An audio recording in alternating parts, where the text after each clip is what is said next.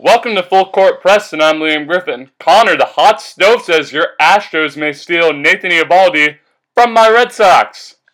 I'm Connor Adzgery, and he's a great pitcher that beat us well. I mean, yeah, he is a great pitcher. I would hate to see him go, especially to an arch rival, the Red Sox. Alright, boys and girls, back with me today is my friend and passionate fan of Houston's Big Three, Mr. Connor Adzgery.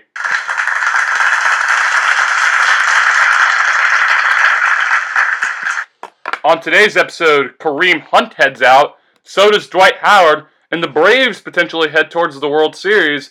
But we begin today with the Cowboys' win on Thursday night.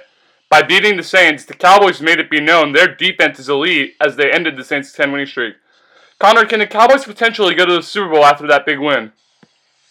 Well, potentially yes, but likely no. It's just, there's too many good teams that are in their way, and also they just don't have a steady offense. I mean, they only scored 13 points, and that's not going to cut it with most teams who will not kind of stumble out of the gate like the Saints did during that first half where they were scoreless. So I see it as their defense is amazing, but their offense definitely needs to step it up in order to make that a possibility. I mean, you basically said what I was going to say because their defense is elite, and they proved that, but there are still questions on the offense, and they're still missing Sean Lee. And don't get me wrong, that linebacker core, particularly Leighton Vander Esch, has been magnificent, but they're still missing their defensive captain now.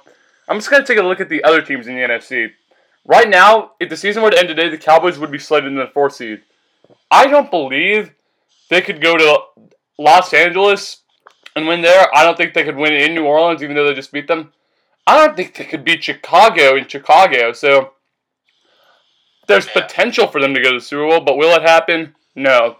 I called it before the year. Rams are still going to the Super Bowl. Okay. Well, they beat a great team, though, so we'll see. News leaked yesterday that Kareem Hunt beat up a woman that called him the N-word in February, and the Chiefs have cut ties with him. Also, he has been placed on the commissioner's list, which is a vehicle for putting players on paid leave as they investigate a specific incident.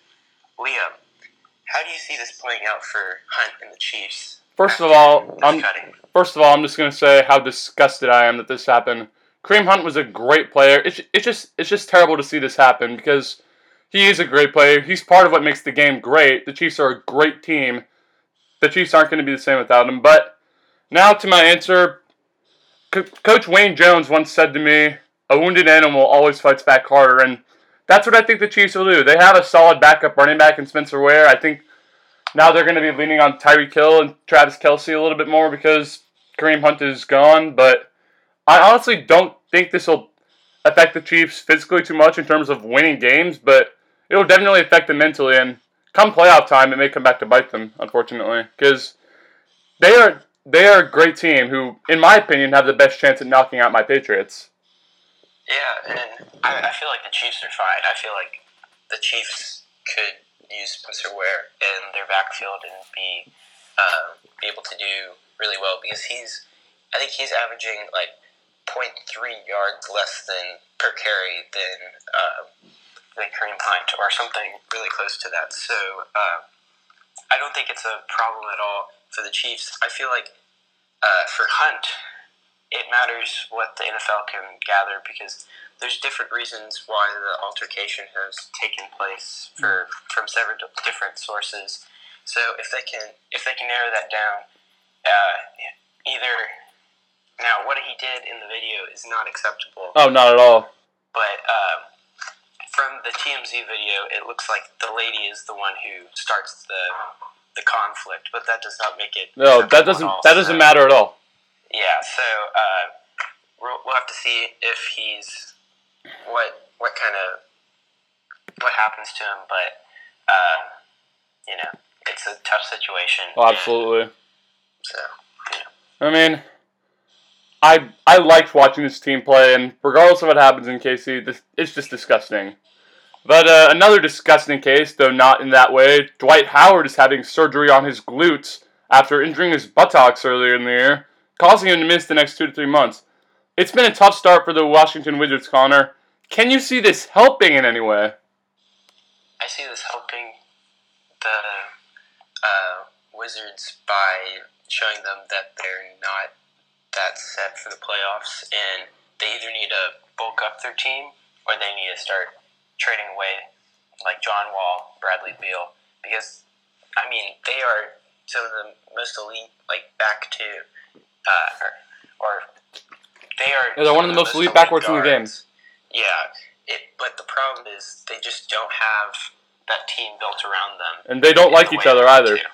Yeah, so I think this might show them that they need to move on with one of them, keep another one, and then trade the other one this offseason. All right, so I heard my history teacher was under the impression that Bradley Beal is going to get traded to the Philadelphia 76ers. He is a Sixers fan. I don't really think that's going to happen because of the cap room. If I were the Washington Wizards, I would be looking to dump John Wall, which, unfortunately for them, is almost impossible because at the end of the season, his 4-year, $172 million extension kicks in, and we all know no one wants his contract. He hasn't been great lately. Ever since 2 years ago when he took the Wizards to Game 7 against the Celtics and lost, he has not been playing like the all-star point guard we used to know him to be. So, John Wall is a cancer to that Washington Wizards team. They need to dump him if they can, though good luck with that. Yeah. I mean, and I'll add this. You mean Dwight Howard wasn't all that great in Houston, so maybe it'll help them out? Yeah, I think it's going to help out the Wizards more to see them having a clearer path to the rebuild.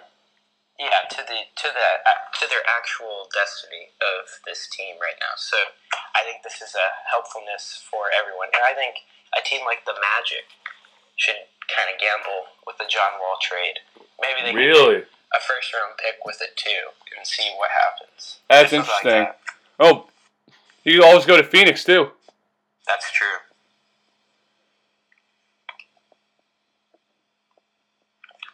All right. Well, former AL MVP Josh Donaldson signed a 1-year, $23 million contract with the Braves Wednesday.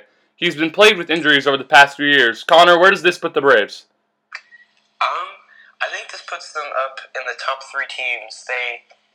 In the NL.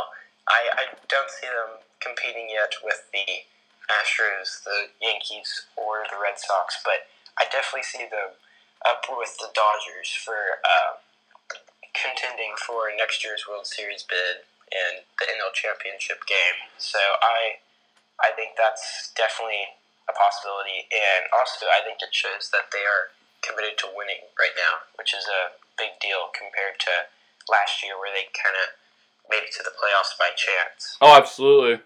And I think it's too early to tell us where to put the Braves because there are 2 big hitters out there, some dude called Bryce and some dude called Manny, that we have no idea where they're going to go. I personally think they're both going to go to Philly. Either one or both is going to Philly. So it's too early to say that because the Phillies and Braves are in the same division, and if Philly signs both of them, I don't really think there's a lot the Braves can do to beat them. I think they'll get a wild card. I think they'll make the playoffs regardless of what Philly does, but if Philly can land one or both of them, then there's really nothing they can do. Yeah, I agree. All right, well, if Donaldson can get back to form, though, look out. 30 NFL teams play a game tomorrow and Monday night. Which one of them needs to win the most?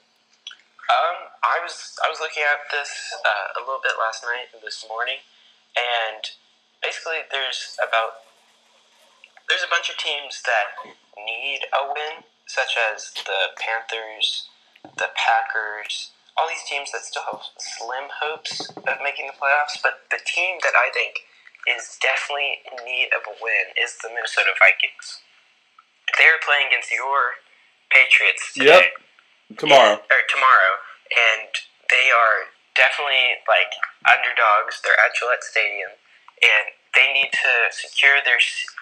I think they're 4th seed right now or 5th seed. I think they're 5th seed, and they need to keep that because there's 3 teams that are tied at 6 and 5, and there's also so many teams that still have playoff chances that they need to win this game and pull off the upset at Gillette Stadium. Okay, in my book, there are two teams that need to win more than any other team, and coincidentally, they're both playing in the same game, and not also coincidentally, it's nationally televised on Monday night. The Washington Redskins go to Philadelphia to play the Eagles. The Redskins have been slumping without Alex Smith, having lost their past 2 in a row, and could lose their sight on the Cowboys if they lose this week. If they won this week, it would be back at a tie. But if they lost, Philadelphia goes to 6-6, which is why I think they need to win as well, because I don't believe they can afford to fall 2 games behind the Red Hot Cowboys at this point. So whomever wins this game is in a good position going forward, but both of them need it desperately. Eyes are on Colt McCoy. Your guy, Colt McCoy from UT. Yeah. Hey, big game for you today, which we'll talk about in a minute, because it is time to play In Your Shoes, or we'll be replaced in the shoes of an important figure in a revolving topic. We'll start with this. If you were on the College Football Playoff Committee, and both Georgia and Oklahoma lose today, and Ohio State, who's the 4 seed? I think it matters the Georgia game. I think if Georgia gets blown out by 30 points, it's Oklahoma any day. But at the same time, if it's a close game and they're able to be really close to Alabama and Oklahoma loses by 2 or 100, whatever it is, Georgia should get in if it's a close game. I think they control their destiny on that. But if Oklahoma wins, they're most likely in the playoffs too.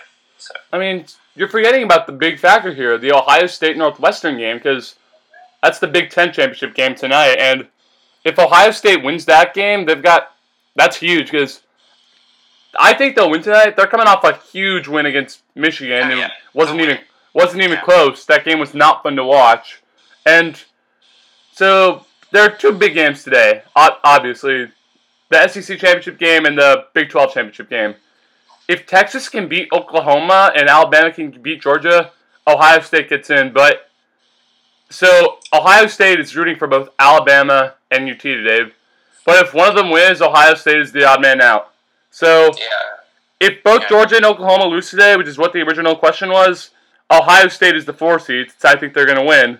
But I think Alabama is going to beat Georgia slightly, and I think Oklahoma will win. So so the final 4 teams will be Alabama, Clemson, Notre Dame, and Oklahoma. You're not giving Texas a chance. No. They're like 21, right? What? Aren't they the 21 seed or something like that? I think they're higher than that. Oh, really? Hey, will you give UCF a chance if all 3 lose? No. That's not a possibility. Okay. So, next up, if you're Celtics coach Brad Stevens, what do you expect to see from Gordon Hayward at full strength? Okay, the question is when will I see Gordon Hayward at full strength? And what I expect is his old self at the very least, because he was an all-star in Utah, and the Celtics believed they were getting that all-star when they signed him in July of 2017, but unfortunately that injury happened to him. That's just life, man. And when do I expect to see him at full strength? Probably the playoffs, because the Celtics have gotten off to an underachieving start. I'm not denying that at all, but they did pick up a nice win yesterday against the Cleveland Cavaliers, winning by over 30 points, which is good for a team that's been struggling like this. So if we can reel off a run of 5 of our next 6, I think we'll be in good shape. And if Gordon Hayward is at full strength by the playoffs, I don't think anyone in the Boston Celtics organization or on their fan base will be complaining. Okay, so I guess I had a typo in here because I said, what do you expect? But when can you expect him? I saw a report saying that basically he's going to be he's not going to be fully healed up till close to the playoff time. So I think Which is okay. Yeah, he comes back probably after Boogie Cousins comes back for the Warriors. And so I feel like that's, as long as he's able to get minutes in before the playoffs, I think that's a major thing. But if he comes back straight up game 1 of the playoffs, I really don't think he's going to be used that much, and it's going to be a tough situation. But it's not like Boston really needs him in the first place to get past whatever 8th seed there is in the East. I mean, I still think the Celtics are going to the finals. I've said it many times on this show. I don't think Kyle Lowry is a playoff point guard. I don't think the Philadelphia 76ers have the experience to cope with them. I think they're all expendable, and let's move on. Next up, if you're Yankees GM Brian Cashman, do you want a big free agent hitter, knowing that you've already got a bunch? Well, I mean, the more the merrier, but I think what they need to do is trade for Robinson Cano. They've already got Paxton. They've already got they signed back CSC, but they definitely could go after another starting pitcher too. I think that's probably more important than a big bat, at least from that team and how they're making up. Also, they have made like kind of under the radar moves that have really helped them in their minor league system. So I think the biggest thing for them is trading. I don't think they should sign either one of the two main superstars, Machado or Bryce Harper, this year. Okay, so you made an interesting point about how they might trade for Robbie Cano, even though it's looking like he's going to go to the Mets at this point. Didi Gregorius is going to be out for a long time after having Tommy John surgery. Yeah. If you trade for Robbie Cano, you can put Gleyber Torres at shortstop and put Cano at second. And if Luke Voigt takes a step back, you can put him at first. You can put Cano at first if Gregorius comes back, because we saw him play a little bit of first base for Seattle last year. So I really don't think the Yankees need a big pitcher. Their focus should be on starting pitching. It looks like they're going to get Patrick Corbin without a doubt. They should, and I think they're going to go after another guy. So they don't need one of those big free agent hitters. No way. Even with Bryce Harper in that short porch. And to add something to the Bryce Harper thing, I feel like Bryce Harper has 3 years left in the outfield and 7 years after that on first base. So I feel like he's a long-term commitment who could end up having to come and fill in first base or a DH position. But we'll have to see that happen in the future. So, okay. Last one. If you're LA Clippers forward Tobias Harris, do you expect to be an MVP candidate? Absolutely. I am Tobias. Okay, I'm going to talk as if I was Tobias Harris here. I played for the LA Clippers, the team people were writing off at the beginning of the year because we lost Chris Paul, Blake Griffin, and DeAndre Jordan all within the span of 2 summers. And look where we are sitting right now. At the top of the West. Yeah, I expect to be an MVP candidate. I'm the one leading this charge, man. If I'm not an MVP candidate, what's wrong with the voting committee? I think you're not expecting at all to be an MVP candidate because you're Tobias Harris. You are not a brand market name. That is true. The only reason why I know who he is because of 2K. So I don't think I have heard a single thing about him this year. So I think you take it with a grain of salt. If you continue to do well and you perform well during the All-Star game, people will start following you and you'll get more and more momentum. But there's a long season to go. Yeah, there is a long season to go. He needs to keep it up in order to be a contender for that. Oh, yeah, you're right. Okay, it's time for the history lesson, boys and girls, where we honor great achievements of the past in the coming week. 47 years ago today, December 1st, the Chicago Cubs released Ernie Banks, ending his career. Banks is regarded as one of the greatest Cubs of all time. 13 years ago, Monday, December 3rd, second-rate Texas romped Colorado 70-3 in the Big 12 title game. This 2005 Texas team is one of the greatest of all time.